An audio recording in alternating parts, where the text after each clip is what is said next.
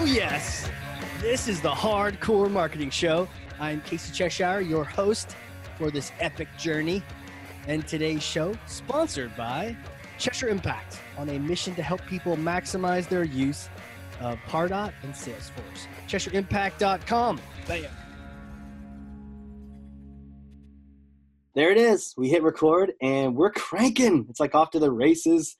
The firing gun has been shot and we are just running. We're sprinting to do this podcast. And I can't wait to introduce my guest to you all. If you don't already know her, and you probably already do, and if you don't, you need to. She is an influencer. She is a marketing strategist, a technologist. She is everywhere. I feel like she's got that Hermione Granger magic thing that lets her be in all places at once. She's at every single Pardot event. She is a 2020 Salesforce marketing champion, and that's the series for today. Also, 4 times People's Choice Award winner, year after year after year, marketing automation lead, Pardot CRM specialist at NSF International. Ashley Anger, welcome to the show. Hey, how are you? Good. I'm so excited. We've chatted before. I see you at every single event I ever go to. And it's just like, we got to sit down and just chat marketing. Let's get on the podcast. Awesome. I'm glad to be here. Well, it's our Marketing Champion series, and I'm excited. And the way we start every show is I have to go pick this thing up. It's heavy. 1 second. Okay. Here you go. Thor's hammer. Got it? Got it. All right. Take that and smash for me some kind of marketing myth, bogus strategy, misconception, but set the record straight once and for all. Yes, I am here to smash the myth that adding a new Martech tool will magically fix your marketing and that purchasing the tool already knows your business. And that's just not true. And so many people tend to instantly think that a tool will solve all of their problems. So we're here today to kind of smash that myth. I love the way you said that. The tool already knows your business. What a myth, right? Right. I've never heard it said that way before. The idea that, cool, we bought this thing and it's psychic, or it has an Elon Musk brain connection into our brains, and it knows automatically who we're going after, our customers, what we're trying to do, all their challenges, and it just knows all these things. So it's just going to do all this stuff. It's so true. It doesn't know that at all, does it? It doesn't. It doesn't. And you have to know those things before you even consider purchasing a tool, because you have to tell that tool what to do. It's technology, and technology is great, but it doesn't know everything. So we have to teach the tools to do what we want them to do. I'm trying to think now, what does it know? Like, does it even know anything before we? Not really. I mean, it knows it does its job, but it doesn't have any background whatsoever. It really is a clean slate, which can be really cool if you've got a messy account somewhere else. Yes, coming over. I love a clean slate. I do. Right. So we have to fill its brain. We have to be like teachers and teach it everything from scratch. We do. And there are definitely a lot of things to consider before moving forward and buying a tool that you think is going to solve all of your problems. Right. So I've got 3 tips that I definitely want people to know to think about before they just jump into the demos and the product launches and all of those fun things. Yeah. Yes, please. Yes. So my first one is budget. Budget is so important, and it's more than just the cost of the program, because obviously we know that they typically come with a pretty good cost, pretty substantial cost, but we also need to consider the cost to manage it, the cost to implement or integrate it into your systems. That's a huge one, and I think people get very excited. They see something shiny and new and they want to bring it on board, but they don't consider having the employees or the manpower to be able to manage it, or the training that goes along with it. So those are all really important things to keep in mind. And, it all comes down to numbers at the end of the day, right? So you need to be able to show ROI for your purchase as well. So all things to consider in that budget category. The second one that I have is... One sec, real quick on that, because you just threw a bunch of things at me. I wrote most of them down here. So true. The idea that it's more than just the tool. Again, the tool doesn't know anything. And when we say it costs, it's kind of like when you go to buy, I don't know, a soda and a snack or something at a convenience store, and you're in one of those states where you have all sorts of crazy taxes, and it says like, oh, this is 99 cents and you only have $1.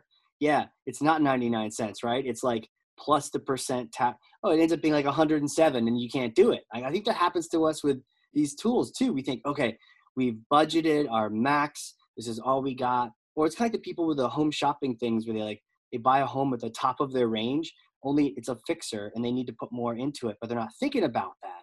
You mentioned so many things: implementation, integration, the management, the training. There's so many other costs people don't think about. Yes. Yeah. And Wow. then what happens is you bring this tool on, but maybe it wasn't budgeted for all of the pieces that go along with it. You know, you Right. only got approval for the program or the platform itself. So then you're kind of stuck. And I've seen a lot of companies, and I've worked with a lot of companies where they get the tool and then they have to wait, you know, a year, 2 years to bring someone on board or to really understand how to use it. So then you're spending this enormous amount of money on this really great piece of technology, but you can't use it. You can't utilize it the way it could be used. So, you know, that's a big problem. And Yeah. I'm out there to help fix it. Yeah, you are for Yeah. sure. But you're so true about the being stuck. See, I was like, cool, I've already approved this. You don't have any more. Like, sorry. Right. Cool. You need all this other stuff to get cranking. All right. And you're right. It's, what do? I guess you just hang out for the next several months or try to, what you've been doing. I mean, obviously going to user events is fantastic and all these other kind of things. But in the end, if you could just plan to have some of those costs built in, then you can really address everything. Yeah. And I've Cool. been on both ends, and it's much easier when you lay out the plan to your supervisor or to the VP and say, these are all of the costs associated, and this is the value we'll get from it. Right. Okay. Got it. Yeah. Budget. Boom. Written it. What's Yeah. next? What's number two? Yeah. The second one is, does it fit your company's needs right now, but also in the future? Okay. So another trend that I've seen just the last few years is people jumping on new technology, but not really considering what kind of role it'll play, 2, 3, 5, 10 years down the road, if a role at all. So they're looking for a quick fix, but they're not really thinking about how it's going to tie into all of their processes, all of their procedures, how it's going to overlay onto what they're already doing, how they're going to be able to pull data from that piece and tie it into data from other pieces and other platforms they're using. Yeah, it's almost like short-sightedness and long-sightedness at the same time. Right. People usually have one or the other, but you're right, it can be a problem to think about the needs. And I've certainly seen people buy the wrong tool because they thought it had too many features. They wanted to go more like not even MailChimp, like a lightweight marketing automation, because they're like, oh, we'll probably never get to all these things. But it's like, but what if you do? Or what if next year you're ready for them and now you got to migrate? That sounds terrible. Yeah, that's no easy feat. Yeah, for sure. No easy feat. But then also, can it have value in the short term? How do you balance that? How do you find that middle ground of it? Maybe it's a little bit advanced for us, but we can have good value now at the same time. I think it's a lot of planning and a lot of speaking with other stakeholders. So just because I see something and I'm fascinated by it doesn't necessarily mean that it's going to work for the company as a whole, and I think that's something that's really important to take into consideration. You want to make sure that your sales or business development team will get benefits from it as well. The more people that can benefit from something, the more likely it is to be approved. And then you also have a little bit more flexibility with budget. So rather than looking at those really low end, really basic marketing tools, we can kind of expand the horizons and look at some of those really great tools. Like right now, I'm into Salesforce and Pardot, and I use it on a daily basis. But we could have gone a MailChimp route, or we could have gone, just a more basic route. But it didn't give us the room to grow. And I've got big goals and big dreams, just like I know a lot of other marketers do. So we definitely want to make sure that we're allowing the room for that, but still staying within budget. I'm not looking for something that's going to allow me a ton of custom development, because that's not something that we need. It's not something that 10 years from now we'll probably need, but we do need it to be customized and personalized enough to get the job done and get it done well. So you're not distracted. You're not distracted by the shiny, oh look, custom development. You're like, yeah, thanks for trying to trick me, weird salespeople. Like I know what I need and what I don't need. And yes. I don't need that right now. I want to do it all, within the programming interface I've got. One time I had a VP of marketing and product, which was interesting. So it was like tech person who was also the marketing head. And she made the choice to go with Silverpop over Pardot. This was back in the day when Silverpop existed. And that was still a bad move. But the explanation was that it looked more complicated, and I think no one ever said this, but my guess was it was like, okay, maybe complicated equals powerful in some people's minds. Like, I don't know what this is, I don't understand it, but wow, it seems complicated. And one of the things that was highlighted for me, which just you kind of reminded me of this with being like, okay, I don't need the custom coding right now, was at the time Silverpop had, you could have multiple databases. Yeah, in part it's like you have your prospects. Well, in this tool, you could have your prospect database and you can have another one. You can call it whatever you want. It's interesting. And so I was like, oh, what could you do with multiple databases? Well, it didn't actually matter because only one of those databases could connect to your CRM, Right. right? So it's like, if only one's going to connect to your CRM, the other ones won't. What do you do with the ones that don't connect? Like, and so it wasn't really that big of a deal, but it was a feature. And I'm sure it could trick many people into thinking, well, Pardot, I can only have one database connected to my CRM. Well, oh, interesting. They're both only one database, right? But you could be distracted by that. So that's smart that you're advising us to allow room, but then stay in budget. And the other thing I really liked about what you said there was that the more people who benefit, the more it can be approved. I feel like you are like a walking soundbite machine because just about everything you've said for the last 10 minutes is like, we should cut up into little clips and throw in all the podcasts and LinkedIn's and everything, because all of these things are so important. The more people who benefit. And what's crazy is I asked you, like, how do you solve this problem? And you're like, I talk to people. I talk to other people in other departments. I get out of the silo. And that's so cool to hear that, as opposed to some weird marketing answer, you know? Well, I think at the end of the day, it really is all about people anyways. So regardless of if you're in, biz dev, or you're in marketing, or you're working solo or with a large team, or you're a client or you're a vendor, it's all about the relationship and the people and the communication anyways. So that's always what it boils down to me. In every scenario, in every case, in every situation, it's always about listening to the people and understanding what they need, because they might not always know what they need or know how to say what they need. Yeah. So it's really the core of pretty much everything, I think, in life. So true. With marketing, technology, and anything, first of all, knowing what you want, really hard to figure out sometimes. And then two, you got an idea in your head and it's kind of like light and airy. You're not really committed or sure about it. And it's like, how do I express that to other people with these like mouths that are like, ancient technology? Yeah, universal, a challenge, for sure. Well, I want to come back to that, but let's get back to our list, because this is awesome. So fits the needs right now and in the future. Number two, what is your third tip? Third one is strategy. It's all about planning and strategy. Hell yeah. So like I said earlier, you can't buy a tool and expect it to know your business. You also can't buy a tool and not put anything into it to be able to understand. So you have to take the time, and it does take time. It's not something you can do overnight, but you have to take the time to be able to set things up correctly. So you have to make sure that, number one, they are set up correctly, whether you're working internally, externally with a vendor, without making sure that they know your goals also, because they can set something up that's beautiful and wonderful, but if it doesn't align with your business, it's not going to work for you. And that's huge. The second piece to that is, what metrics are you using to measure success? So you may have metrics that you need to share with your executive leadership team. You may have individual team metrics for the people that you're leading. All of those things need to be thought about, because you can't report on data that you don't have. And that kind of ties into another true pain point, is data integrity. Oh, It's yeah. so important, so important to have clean data and to be using what you have and not really collecting things that you're never going to use. So that's a whole nother topic. I'm sure we could talk for hours around that, but we all know garbage in, garbage out, right? So yeah, 100%. Yeah.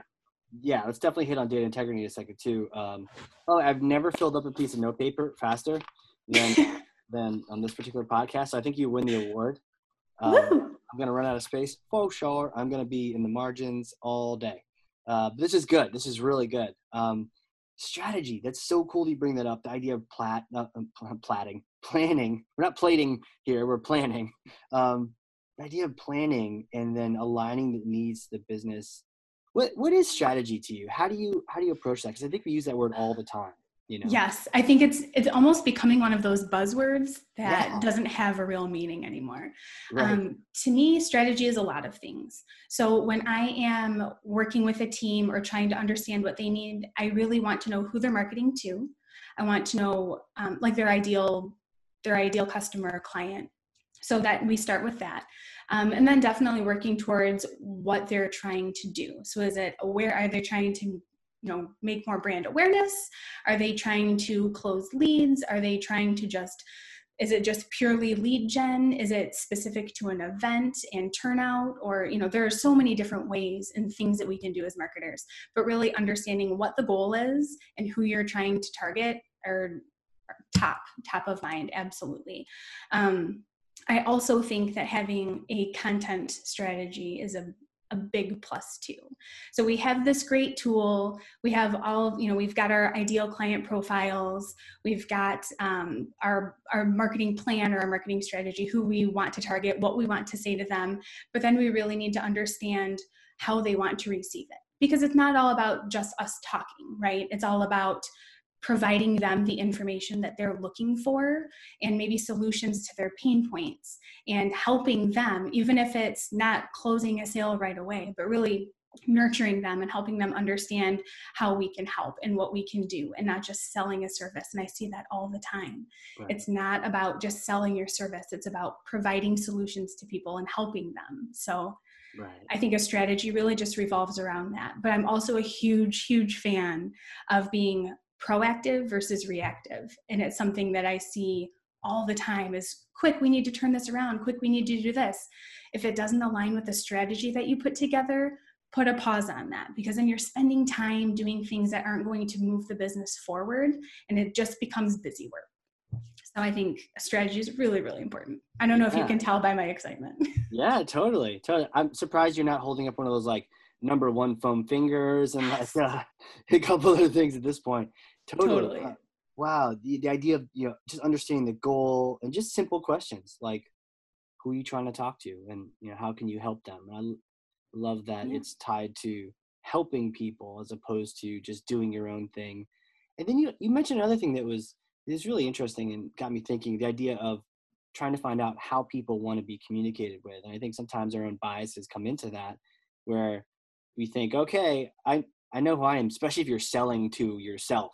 If you're selling to a different department or different kind of person, it can be a little easier because you know that you're not that person. Like, I'm not an IT person, so I gotta go find out. But if you are that person, like selling, like marketing to a marketer or, whatever the case may be, you're like, oh, I know who these people are. I was there before, but then maybe there's a different way that they want to communicate than that you're not used to. And one of the stories that came up for me was I helped out at this little nonprofit that I'd been a part of, and I'd been like a member of, and I volunteered to be on the like marketing communication person, aka the email slave for the group. And so I'm like, okay, I'm gonna volunteer and do all the email for this nonprofit and just try to help out.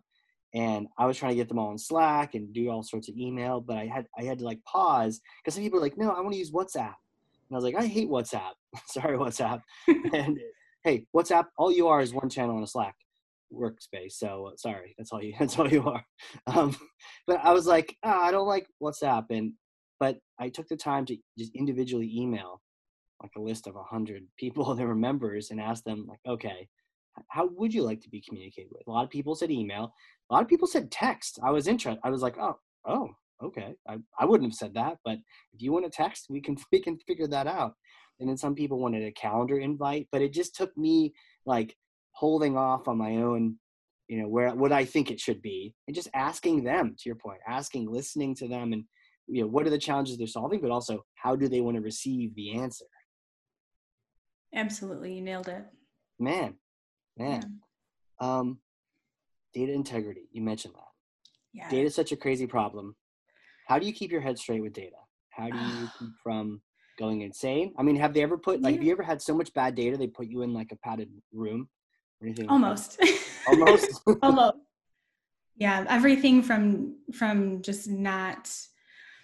Oh, it's so tricky because it's really a never-ending process. Yeah. So you think you have it down, but then, you review it a week later and you've still got more things to clean up. So it's always going, it's always It's always changing, and it also requires everyone on the team to be so unbelievably consistent. So I know that there are tools out there that help with this, and I've heard of a lot of them, but I haven't decided on one or used any of them yet. So I can't speak to that, but this would be a great opportunity if you know of one to let me know, because I definitely am in the market for that. Definitely. But I definitely think just having a company set of best practices around the things that you're collecting, anytime you have the option to use a drop down or a pick list for a form instead of a free text field, that's been huge. Let's talk about that. Tell me about that. What's the advice around the drop down? I love a good drop down. I think so what I found, and actually I learn a lot of things the hard way. And what I noticed was I had a free text field set up for a state form a long time ago, pretty much when I was starting out. And it was chaos. So there was no consistency whatsoever. I couldn't segment anyone by state because we had some MIs, we had some MICHs, we had some Michigans, we had Michigan spelled incorrectly. We had, just a variety of different things. It was just chaos in there. So I quickly learned the best way to do that was to do a drop down. So that solved that issue. But there are a lot of little things that come up like that you don't always think of until you hit the snag and you're facing the issue and you need to resolve it, Yeah, Michigan, MI, New Hampshire, NH. In Massachusetts, there's like MA, there's also Mass, Right. So Yes. there could be 3 different things and you could spell the state wrong. Man, those free form text fields, like, use with caution, huh? Jeez. Yes. Yeah, absolutely. And another thing that comes to mind too is like title, That's a tricky one. Yeah, that's a tricky one. One of the ways I've seen it done is just making it really simple, like manager, C-level. There are a few different statuses like that you could use. Yeah.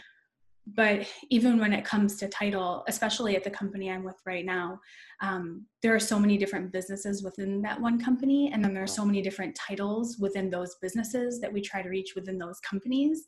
It's absolutely insane. So we've got everything from QA, which could mean one thing in one company, to QA, which would mean something completely different in another company. So we're separating by different areas of interest and different divisions and programs and segmenting by those things as well. But it can get messy really quickly if you don't have everyone on the same page. And with larger companies, it just becomes more people to manage, more people to educate, and then you've got all those hands in the pot that are touching everything, and you're just trying to manage it as a one-person show. Totally. Yeah. It's like run away from the title field if you possibly can. It's not going to be nearly as helpful as you think it is. No. And people with long titles, you've got an amazing title. I even asked you about it before we got started because I was like, is this correct? And you're like, yep, that's because you do everything. So naturally your title says everything. It'd be hard to write an automation rule that's like, okay, if you see these words, take this action. It doesn't know what to do. It'd give up. Mine too. Mine used to be Chief Awesome Officer until recently.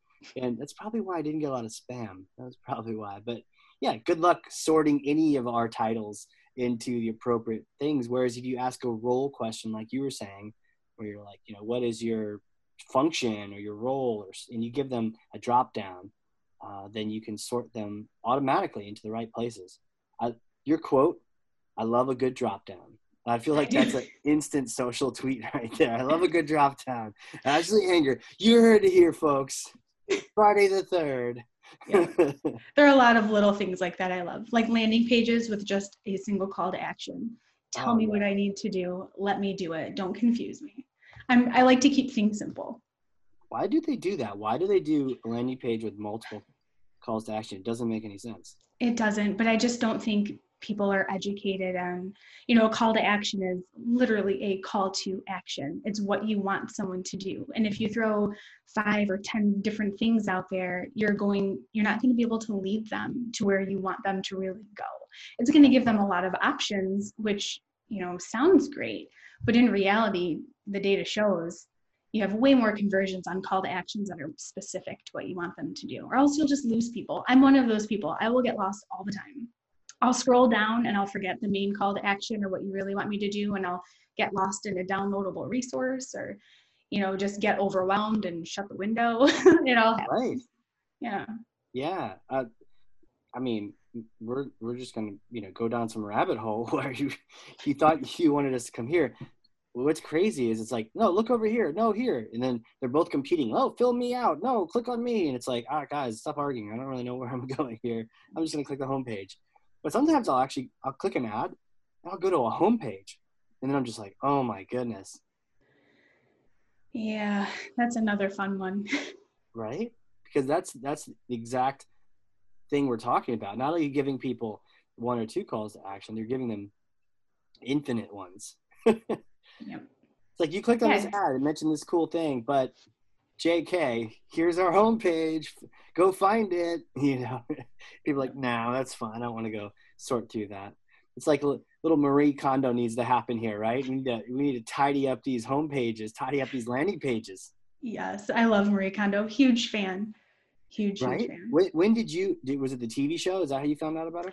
It wasn't. It was the book. So I was at the library with my daughter doing like a preschool reading class, and I just saw it, and it stood out to me on the shelf. And I had heard it before, but I didn't really know anything about it. I read the book. I was absolutely sold. I KonMari everything all the time. Literally in my free time, I just go through things and get a donate bin together, and we just take it to the donation place by our house. And huge fan. But I'm also I like things very specific. I like things very clean. I like things very organized. I'm kind of a minimalist. Nice.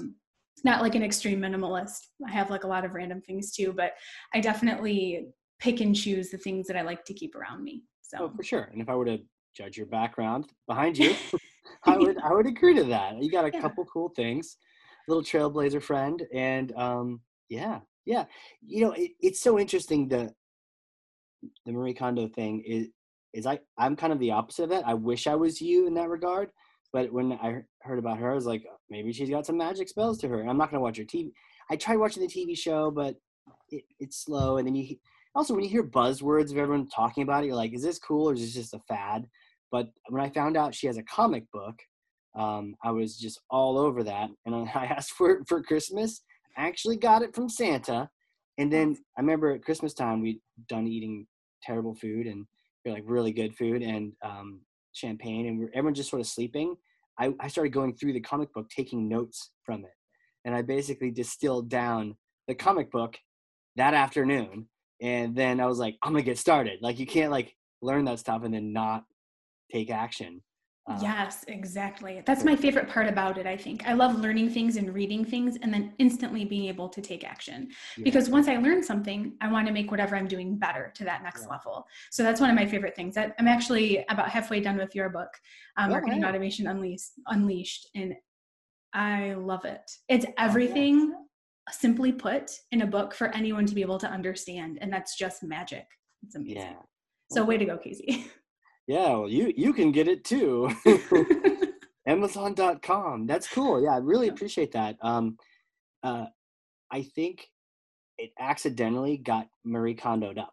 And that was because I originally wrote a 45,000 word book. And the publisher was like, hey, great job. Good job, Casey. Pat, pat, pat. And they're like, you're contracted for 35,000. So you can do that. Or you can just pay, what was it? Was it 10 cents a word? No, it was 25 cents a word over, I think. And so the question was like, okay, do I really want these 300 words?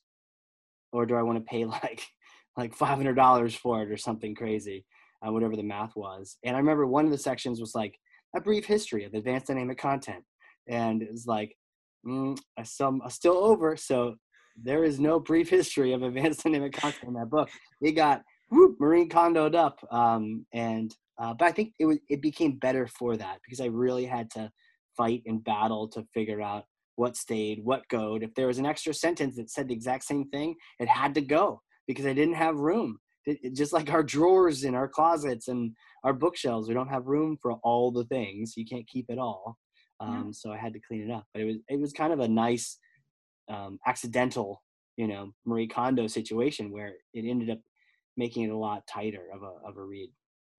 Yeah, that's the same way with data duplication and same way with instances. It's the theory behind it is useful across everything pretty much. So I definitely, every time I get into a new instance with a new client, I take a look at it, I take a deep breath, and I'm like, okay, so what can we organize here? What do we need to keep? What can we archive? And like, let's move forward with a plan in place. So true, right? There's a particular thing. I don't know if your book probably has this in just written form, but one of the things I was impressed with her style and this. So time to clean up, right? One of the things was, let's say it's time to do books, right? And I don't think that was first, but there's a certain time, and there's like a roadmap, right? She doesn't go like, okay, just clean up this room. She's like, no, no, no, start with these things, and then start with these things, and then these things. Um, but she doesn't say like, okay, books, for instance. Okay, clean up all the books in your bedroom, and then later on you go to your family room or your office or something. You get no, no, no. You get all the books from everywhere, and you put them all in the middle of the room, right? Same thing with clothes and or anything else, any other objects in Salesforce, right? You Right. get all of the things, no matter what system they're in, you put them all in the middle of the room. And she was saying, if you try to clean room by room, system by system, you're always going to be cleaning because you're cleaning here and you go over there. And sometimes to clean up that room, you might put them back over in this room. It's like, can't do that.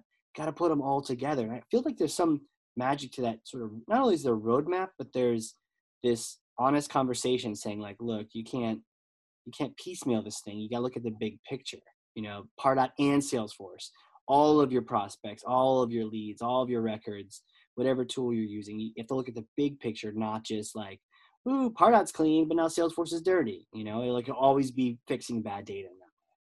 Yeah, absolutely. And it's helpful to have everything on the table all at once. So if you're looking through all of your socks instead of just one drawer of socks, you're able to match and clean up a little bit easier than if you are just doing one drawer at a time and you still have this whole pile of misfits, right? Right. So, yeah, I Right. agree. Yeah, Did she's you do the she's book thing? amazing. Did you ever Hmm? do her book thing though? Yeah, so I'm down to about 30 books now because I read them. I knew I wasn't going to read them again. We donated them. Now I just keep buying more. It's a terrible habit, but I Oh, love totally. it. You just clean them up and then you're like, I have more room for them now. Yeah. But one of the things was she says like, um, pick up a book, Rational Loyalty by Deb Gabor, and you can't open it. You just look at it and you're like, does it bring me joy from looking at it? Am I going to read it again? And she's like, if you open it up and look at it, you're going to be like, well, I could learn so much from this, because I could, and it'd be hard to get rid of any book because you'd be like, I could learn from all these books, but it's like, are you actually going to read that in the next couple months or not? If not, then get rid of it. If you ever need it again, you'll get it again somehow from the library, you'll buy it. But it's like, stop sort of like having all these procrastinations around you, just have the hit list of the top books that you need. Yeah, absolutely. Yeah. So I'll keep my fingers crossed that my book makes your list when you tidy up your books. It already did. I think I posted a Oh, tweet thanks. a while back that I couldn't even get past the foreword without being like, yes, this is Yeah, amazing. right? Yeah. Totally. Yep. Totally. Well, that's good. I've survived one round of Marie Kondo then. Marketing automation, how long have you been working with it? About 4 years, right around Nice. 4 years. Yeah, I started as a user. I Yeah. was working at a small nonprofit school, a university, and I was the only marketing person at the university.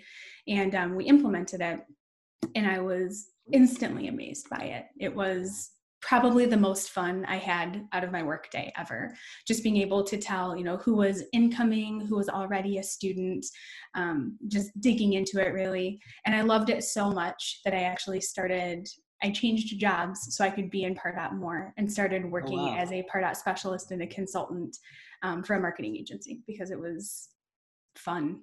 Every Right. day I woke up and I got to play in my favorite platform of all time. So it's kind of Totally. a win-win. I'm with you completely. Yeah.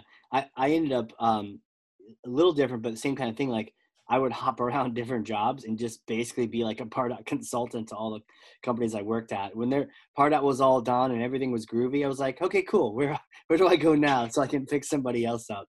I don't want to sit here and just hang out. I'm going to go fix another messy. I want to go Marie Kondo another messy Pardot account or Yes. someone using NetSuite for email, and they should kind of come to the 20th century or something. Crazy. If I were to ask you, I know this is hard because it's kind of like asking Elon Musk how to build a rocket, but if I were to ask you your number one tip for maximizing Pardot, what would you say? I would say number one tip. That is tricky. I would say organization. Okay. How so? Yeah, because it makes things easy to find. It makes things easy to segment. It makes things easy to stay consistent. Yeah, I think it all comes down to just organization. If you have things organized, they're easy to find. If things are easy to find, they're easy to use and train on. And if people can be trained easily, then they can use the platform, and you're just building a more robust, more knowledgeable staff. So That's there's so many times you find an organization, especially if they're on Marketo, nobody knows what's going on because the one person that was doing it left and it's not organized and they can't figure it out. And they have to and sometimes we'll go in their org to try to figure out what their Marketo account says. Sometimes we can't figure it out because they're just not organized. So you're right. You just have an organized process to it. And what does that mean to you? It starts with naming convention. Well, first, I guess it would start with setup. So making sure that things are set up correctly from the technical aspect of things. Yeah. And then really thinking about your naming conventions. That has been a game changer for me, is having a solid naming convention where even though we may have 50 hands in the platform, everyone's following that same naming convention. It just helps with reporting. It helps with even setting up something as simple as tags, having a really specific list of tags for people to use. It just keeps things nice and tidy, and it's easier to train on when you have a list of 5 things to do versus everyone doing their own thing. It just really makes life a lot easier. Right. I love that. Tags. It's cool. You don't say tags weird like Jennifer Schneider does. Have you heard her say tags? I haven't. She's from Wisconsin, so she's all over the place with it's like tags.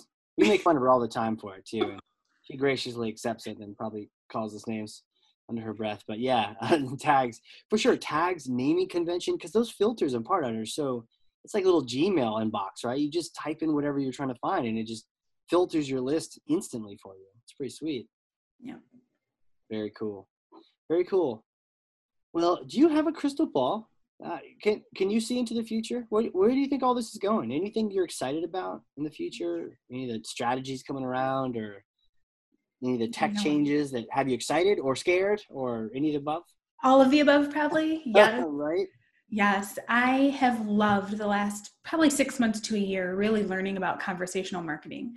And it's not just about a chatbot. And I think when people hear conversational marketing, they instantly just picture that little bubble that pops up on your screen when you're on a website, but it's so much more than that. And I'm really, really excited to continue learning about it and also hopefully implement that at some point.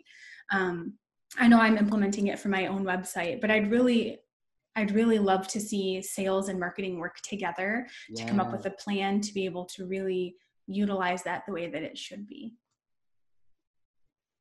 How do you think that happens? Do we need magic genies? I mean, maybe. Early on you talked about listening and asking people what they want. Any thoughts? I mean, how is it with you, the different places you've been, the idea of aligning with sales? I think it's a struggle. I don't think I've ever been somewhere where it was completely figured out. Right. It's always learning and growing. I think there's a lot of territorial pieces that go along with that, just from historical information from each company that I've worked with. But I think once they see that they both really should work together and they're a team rather than, a right hand and a left hand, but that they can actually work together, you can do so many more things with that knowledge. And just being able to communicate with them, that's a really big area for improvement for a lot of companies, is being able to communicate between your marketing and your sales teams. I know there are tools out there that make it easier. For example, the Salesforce Pardot sync back and forth and being able to have that transparency a little bit in there, but being able to sit down with the team and putting together a strategy. This is what our process looks like. Here's point A, here's point B, here are all the steps that we need our customers or our clients to work through before we can close an opportunity one. But being able to shorten that cycle, or being able to drop the pieces that are often, where a lot of your clients or prospects may fall off and no longer want to move forward. Just being able to see that whole thing in general is really, really important and really exciting to me.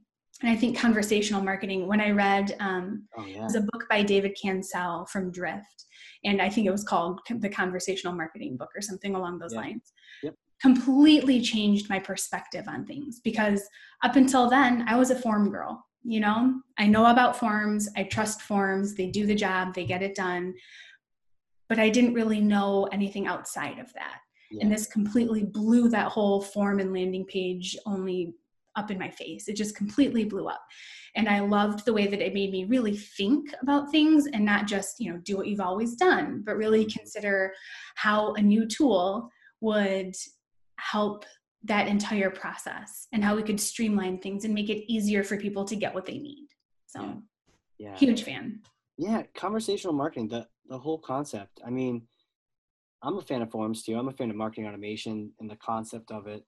I think so much of what we do is like, reminds me of the military. Hurry up and wait, right? So hurry up, get this person on your site, make it so efficient. No other call to action. So there's only a form. They fill it out, and then what happens? Like they wait.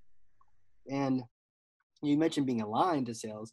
If we're really aligned, maybe they get a call instantly. Maybe they get a call that day. If not, they might get a call in a couple of days. Or an email to say, when is a good time to have a phone call? Well, dummy, they were probably ready right then, but because you like took a voicemail, it's like, hey, can I talk to someone? Yeah, here, leave a voicemail, and we'll coordinate over 4 or 5 emails to find a good time to talk when you would be ready to talk. It's like, I would have talked then, perhaps.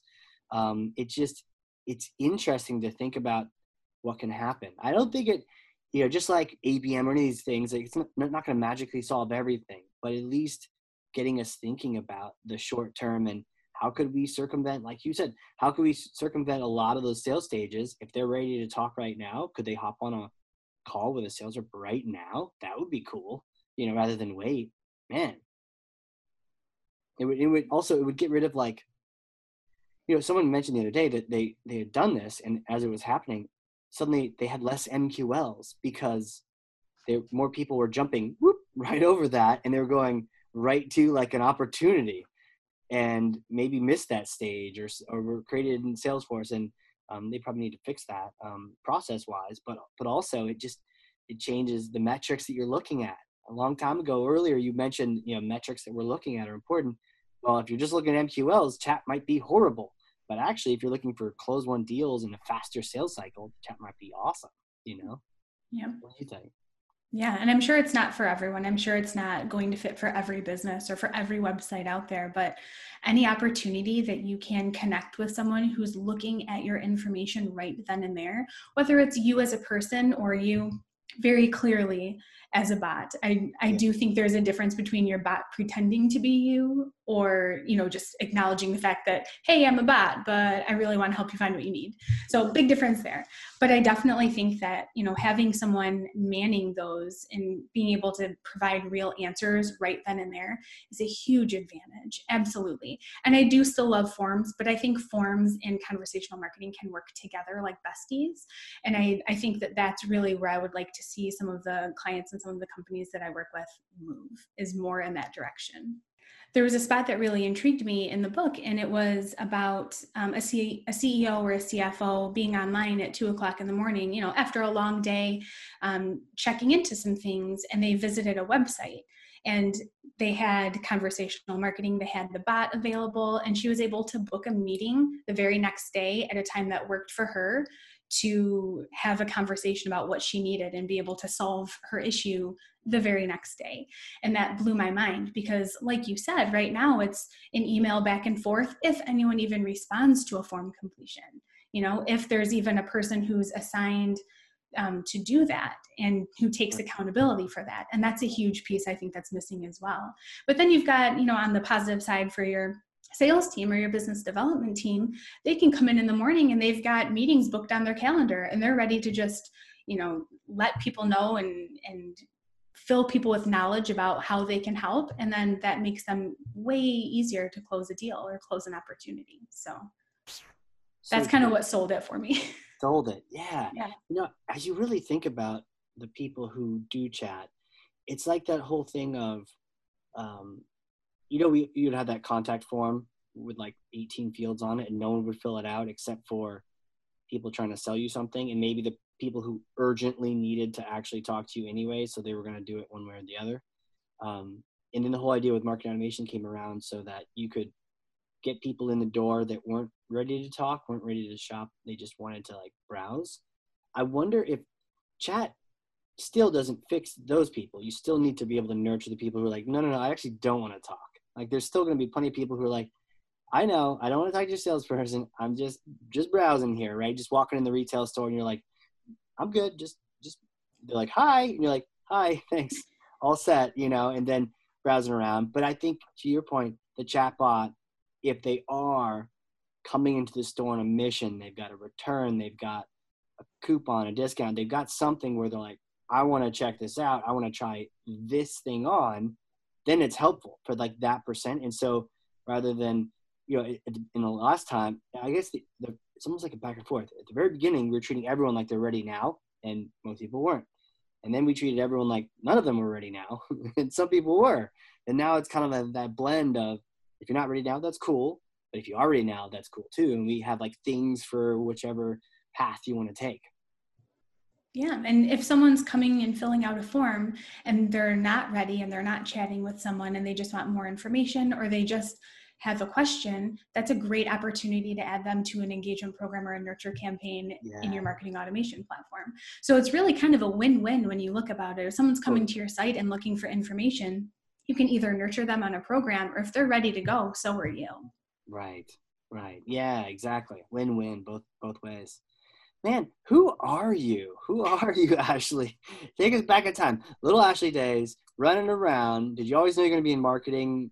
Where'd you grow up? What'd you want to be? I moved around quite a bit. So every year or so we moved around. Non-military family, just really indecisive. Like move, or like in Michigan moving, or? We stayed in Michigan, but it was, my parents had different dreams, I think. So my mom liked being in a town. So I grew up in what's considered Downriver, Michigan. It's a suburb. It's like the suburbs of Detroit. So I bounced around a few cities there. Yeah, I'm learning something. Downriver. Yeah. Yeah. But my dad wanted farm. He wanted country. So we did a lot of transitioning back and forth between the two and trying to figure out what was going to work for everyone. But I think when I was 9 years old, I started my first business. And I've always really loved business. I've always really loved talking to people and helping people. That's kind of the core of my being. Yeah. So I saw an opportunity on my street. We had a lot of older couples on our street. So I saw an opportunity to start a lawn care business. Wow. And we had a couple rakes in the backyard, and I gathered some other kids on my street, and we decided, I made a flyer in Microsoft Publisher. Nice. How long ago this was, with some pretty fonts and some really nice clip art. And we took it door to door on our street because I wasn't allowed to cross the road, and just kind of sold our services. Wow. And I'm allergic to absolutely everything outdoors, so it didn't last long. Oh no. Yeah, but I definitely loved the business side of things, the operation side of things, making sure everyone had the tools that they needed, and kind of putting together the little plan that I did at 9 years old of just knowing this is how much money we need to make per house. If we want to pay everyone this amount, here's how long we have to do it. Here's how many houses we have to hit. So it all kind of stemmed from there. Wow. But I think really when it comes to knowing when I was going to be in marketing, I was in high school and I had a marketing class, and it blew my mind. It was all about product marketing, and it blew my mind, just all of the different things to think about. It wasn't just about making a pretty logo or picking a color palette. It was all about perception and reception, and it was all about the market and what the market needs. And there was just so many things that went into it. It just was extremely fascinating. Yeah. So I always had a love for it, but I didn't know where I would fit in. So I just kind of have been trying everything. I started as an assistant and worked at the nonprofit as an assistant to the marketing director then. And then I worked my way up as associate director of marketing because I was just kind of doing it all. You throw a website at me. If I don't know how to do it, I'll figure it out. You throw Pardot at me, for example. I didn't know how to do it, but I knew I loved it and I figured it out. So it's a lot of those things. Yeah, it kind of led me to where I am today. Wow. So you just sort of stepped up and were like, let me try that. Let me try that. And you went to school for business? Is that? I did. I went to school for business and I minored in digital communication and marketing. Nice. Nice. Crazy. I think that's so important though, just to like try stuff out and step up. Nowhere in that did I hear like, oh, I don't know how to do that, so I can't do that. Or it's not in my job description, or, I'm only supposed to do this, not that. It's like, you're like, sure, I have no idea, but let me try that out. I love a challenge. I do. And it helps me always continue to learn and grow. And that's, if I had like personal core values, that would be one of them, always learning and growing, because that's important to me. I don't like to be stagnant. I don't like to be still. I always want to be helping people, and, whatever I learn, I want to share it with others. Well, you're totally living that, because quite literally every single Pardot virtual user event I've been to, and I haven't even been to them all, I know you're at them anyways. So like, this is it, you're not just saying that on a podcast, you literally do that. And so it makes sense now to hear that it's so important to you and it's one of your core values, because you're doing it, like you got your own job where you're learning on the job, and you have all these other experiences learning from other people, and then also being able to share that. You're constantly sharing different thoughts you have, and I'm seeing on LinkedIn all the time, just sharing the different takeaways you got. So I can see you doing that as you go. It's crazy. It's really nice to have a community that you can rely on and the opportunity to be able to do that too. Yeah. So I can sit and read a book, but I love the hands-on and figuring things out that way. But having that Salesforce community really they just allow you to just participate in so many different things, and so many wonderful people are there to help. So It's definitely great. If I ever am stumped and Google can't help me work through something, I know that they've always got my back.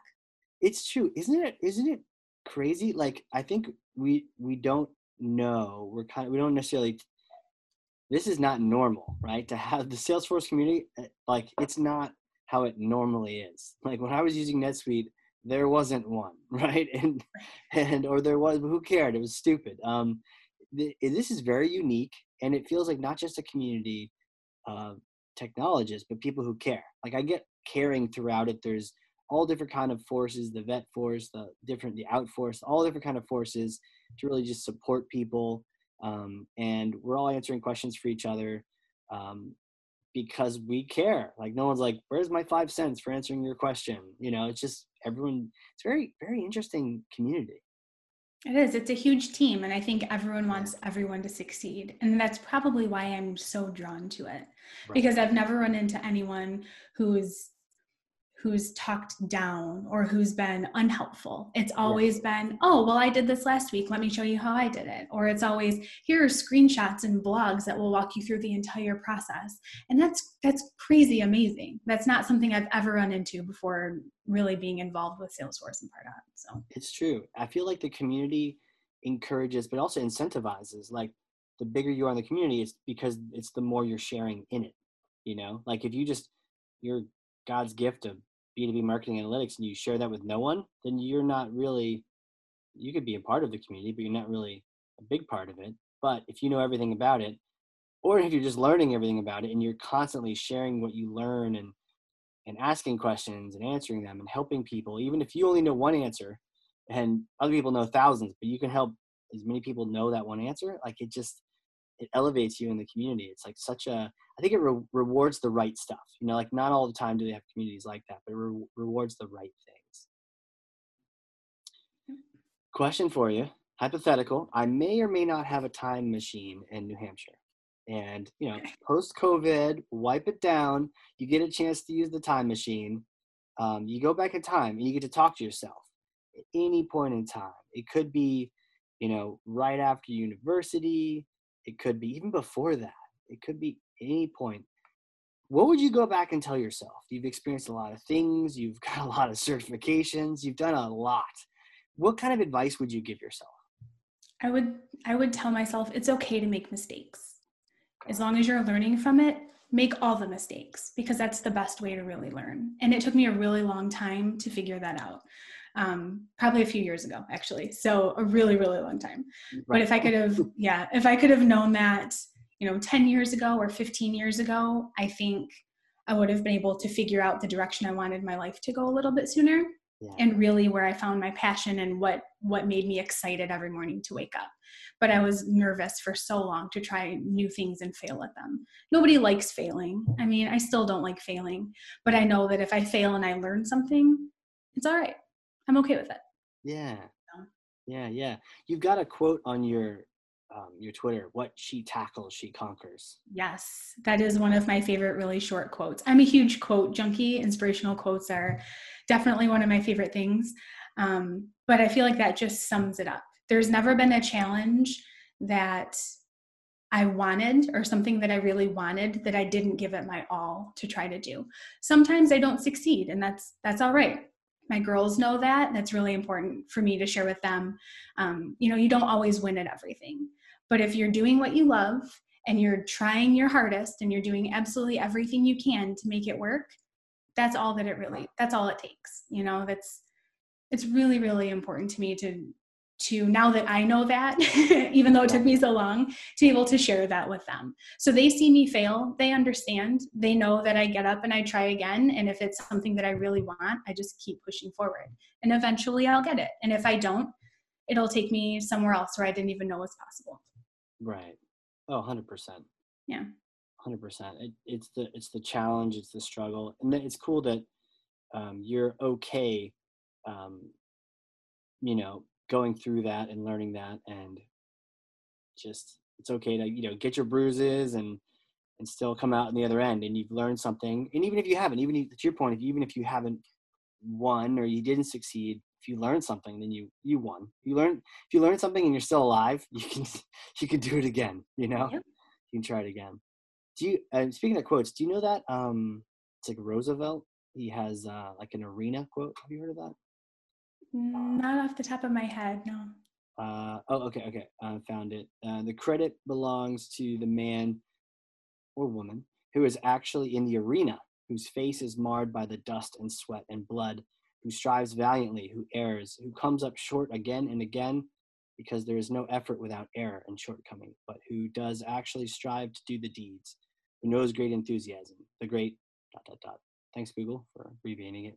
The rest you'll have to look up for yourself. But yeah, like, you're in the arena and you're learning things. It's fantastic. Yeah.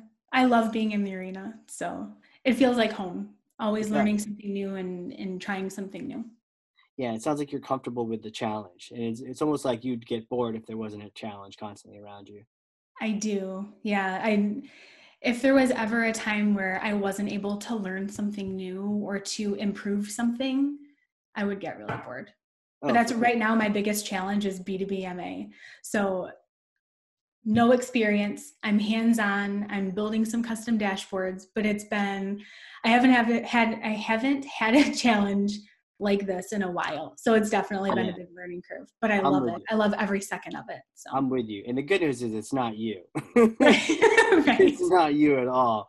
It's not like everyone's posting every day, woo, just figured out B2B MA. I'm all set now. And then you're like, man, I'm like the only one not doing this. No, everyone's trying to figure it out. And who knows, maybe we'll be using Tableau by the time you get it figured out. But but either way, yeah, that's cool. There's that challenge, but I know you're a mom, and like raising kids is a challenge too. So you're definitely, I know I'm challenged constantly with, I don't know what I would do in this situation. I don't think my parents had to deal with this situation. Like, what do I do? Yeah, every day is different. So It is. How have you managing with like the homeschooling and the like home pandemic stuff? secretly, I've always wanted to be a teacher. Oh, no. I actually went to college for early childhood education for a little while before I realized that I wasn't a big fan of kids that weren't my own. So, 100%. I'm like 100%. They may yeah, be cute, but I do not have patience for them. I do not like, I'm not gonna be mean to them. They're children, but right. I love my own kids. I would do anything for them. I would not necessarily do anything for your kids, right? It's like, yeah, I think a lot of people feel that way, except for teachers. God bless them. Oh, I know. And we've been blessed with some really, really great teachers this year that made the whole homeschooling look almost easy. They set Really? us up with everything they needed. We had times and they hosted classes. So there aren't enough words that I could even say thank you. I can't even describe how they've really molded this entire experience for us. So it's been pretty easy for us to make that transition. And I'm used to working from home. I've always worked from home for at least part of my job, if not all of it. So they're used to having me here. They know when the door is closed, I'm on a call, don't Yeah. pop in. Have We've you had got any of a those pop-ins? schedule.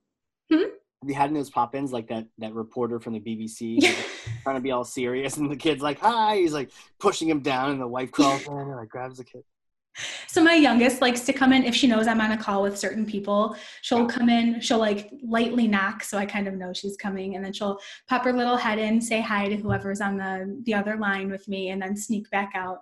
But yeah, it's definitely been challenging just because they're home and I'm home Yeah. and we can't go anywhere really. So Totally. it's yeah, but it's worked really well. It's Yeah. it all kind of boils back down to my love for processes. So we've got a pretty tight schedule. You do Nice. these things by this time, you get this. You do these things by this time, you get this. I check at lunch. It's been a lot, but it's been fun. Yeah, you're Looking using your forward to school starting in fall, though. oh right, for sure. You're using your organization skills you talked about. And also you get to check that box on the teacher side. I found that there is nothing like school is cool, but there's nothing like homeschooling. Um, it is, I'll say, like way more effective if the parent has the time. Um, it takes like 4 times the effort of like sending them off to school with a lunch. So it's like this, but at least they're learning. Like the positive is that they're learning a lot. And you're right, the teachers, especially, having to learn Zoom, like we kind of take it for granted. Like hey, I've been hanging on Zoom all my life, but like they haven't, like that's not their job. So some of them figured it out, and sometimes the ballet teachers don't figure it out. And like there is an all mute button where you can mute all of your children. There is a way to do that. We figure it out, and I think everyone's much more easygoing and flexible. If you got a kid coming on a call or a dog barks, like, hey, cool, we're at home, like whatever. We may probably be home for a while, or some people may choose to stay working at home, and that's cool. But like, I think everyone's a little more flexible with everyone now. Yeah, I definitely think the stigma that was associated with it has kind of diminished at this point. Yeah, 100%. Hey, quick question: where do you learn? And what are you reading these days? Do you read nonfiction and fiction as well, or what kind of what's on your docket? Yeah, I right now I've got Marketing Automation Unleashed, and I'm rereading This Is Marketing by Seth Godin. Oh, I nice. think he just boils the basics down beautifully. So it's always a nice reminder to go back to those marketing basics. I just finished Never Split the Difference, which I didn't think I was going to like, but I actually really, really enjoyed that one. So I would recommend that one if you haven't read that one already. That's a good one, and I'll put my +1 to that one. That it's an FBI negotiator who talks about how to negotiate. Quick question though, there were so many stories that caught my attention. I I always think back of like what kind of takeaways I got from it. If you had like one takeaway from that, and I'm pushing you on the spot, but like anything that Yeah. comes to mind? I would say my one takeaway, he used an example that the reason that splitting the difference doesn't work is, and here's the example he used. If you had a black shoe and a brown shoe on, Hmm. that's technically splitting the difference. And you don't win with that combination because you're still going out with two different shoes. So I think when I think about things, I kind of flash back to that really simple but pretty effective like thought and that visual that gave me. So if there's something that I really, really feel passionate about and I really need to make sure that the negotiation is complete and it's not one of those instances where I really split it in the middle, it just gives me that little extra oomph to really move forward and really make that happen. Wow. So I don't know if there was really one specific takeaway. It was a lot of really great stories in different situations, but Yeah. I think just keeping that visual in the back of my mind when I'm making decisions and when I'm speaking with people, really kind of helps. The tone that he used when he was talking to those, the people holding the hostages, just little things like that, I think really all together kind of formed more of a thought process in my mind. Yeah, and those experiences teach as well. By the way, 100%, as you're saying that, I'm like, teacher, boom, you brown shoe, black shoe, got it. Totally. Like, can you just read all the future books for me and then just teach them back to me? That would be great. Yeah. Maybe Some that's a new Cliff company Notes. for you. Ashley reads books. All right, adults, come gather around. There's story time with Ashley. Business book. Here we I would go. love that too. Right? I could see you being like, okay, guys, chapter 1, let's do this. We do that at home all the time. We have a pretty big children's book collection, and reading's one of our favorite things. So it's always playing teacher. My youngest's play teacher now too. They'll hold the book up and they'll read it to the class, which consists of me and a bunch of stuffed animals. Yes. But yeah, it's pretty awesome. Crazy. Any fiction lately you've been reading? No, I really stick more towards the books that are semi-quick reads. They're not really novels, but that I have takeaways right away from. Interesting. Yeah. Like the nonfiction type quick takeaway kind of books. Yeah. Yep. Yeah, I hear you. It's every now and then it's almost like fiction can be harder because, well, I mean, nonfiction can be hard too if you're not teaching me anything, but the fiction can be hard. It's like, I'm not interested in your goofy, whatever, genre, or you get completely captivated, so it's kind of hit or miss for that. So, but at least with a nonfiction book, you're like, at least it says it can teach me about this topic. I'm not wondering if it's a good adventure or not. Right. I will say when I was writing my book, I was always making fun of the fiction writers because I was like, I would much rather write a fiction book because I don't have to be accurate per se. At least that's what I was saying. I was like, I'll just make up something. Oh, yes. And then Sharon looked over to Chad and said, I can't believe you did that. And, whereas in my book, I'm like, okay, is this actually true? Am I saying the right thing? Or am I going to bunch of people tweeting at me? So, yeah, that's the correct thing. Okay, let's fact check, versus just filling it with lots of flowery language. It's crazy. Well, yeah, it's definitely two completely different things. Oh, 100%. Totally different things. If you were to gift someone, like, do you have any like most favorite book that you would gift people a lot, or you would? All of Simon Sinek's What's Your Why and all of the Why series books I think are really great. That's actually part of how I figured out my why, which is kind of crazy. So I love gifting those because they're not specific to marketing, but it really just helps you look at things holistically and kind of life holistically. Yeah. So those are some of my favorites. Seth Godin's This Is Marketing is another one of my favorites for the marketing people in my life. And then I'm working with some web and development teams. So I actually just gifted them the conversational marketing book. Oh, so good. Hopefully I can try to sway them a little bit. Yeah. Let's start implementing. Yeah. Totally. What's your why? That's cool. You figured out your why. Helping. I just want to help people. That's at the core of everything I've done from being a child until today.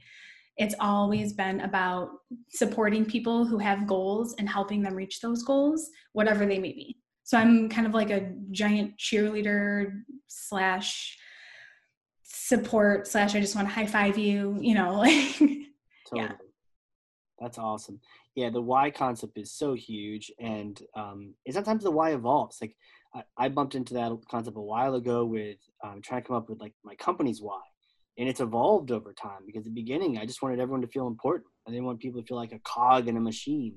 But eventually, it's like, okay, the why is supposed to tell you if you should do something or not. But be important doesn't necessarily tell you that. So we eventually evolved, and at one point it was like being teaching a better way, and then eventually it just settled on making marketing and salespeople heroes is what the why settled on. But you're right. Once you have that, it's just so cool because you're like, cool. Is this what I want to do? Does it align to my why? Yes. Cool. Right. It either aligns or it doesn't, and if it doesn't, you don't have to feel bad about not doing it. Right. That's so true. So true. Well, sweet. Where can people connect with you? Because I'm sure if they haven't already, because I'm sure they already have. But if they haven't, where do you want them to go? Like social sites, LinkedIn, all those things. Throw them at us. Yep. So you can find me on Twitter and Instagram at the Ashley Anger. Or on LinkedIn, just Ashley Anger. Pretty simple, but Okay. Yeah, sweet. And when you do connect people, don't be weirdos and just connect. Send a message. Heard you on the podcast. You're the best. Yay, something like that, and then send. That way, it's not like, ooh, is this person trying to sell me something? yeah, and feel free to share your tips and ideas and things. Like, I mean, I know we've touched on it probably 1,000 times on this call, but I love to learn. So if you got something that you want to share, I am all about it. Right. Okay. Yeah, I love that. And on that same note, to those listening, if you've learned something, and I freaking know you have because I have 2 pages of notes front and back over here, and I've run out of space completely, then share this with someone. Be a thought leader to one person, but don't just share this on a platform like, especially LinkedIn. Put in that text area your takeaways, right? I was listening to Ashley. She was talking about all these different things, and man, there was so much stuff we talked about. I love a good drop down, strategies around that, the proactive, the reactive, the budgeting, the fitting the needs, the strategy side, all these different tips.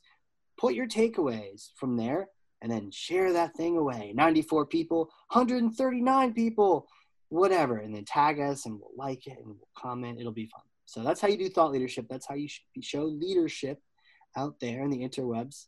And with that, Ashley, this has been a blast. Thank you so much for coming on here. Thank you so much for having me. This is so much fun. We're going to have you come back and hang out later on, maybe after this COVID thing is done, or once you conquer B2BMA, and you can teach it back to me. Sounds great. All right. Well, hey, for everyone out there listening, this has been the Hardcore Marketing Show. We will catch you all next time.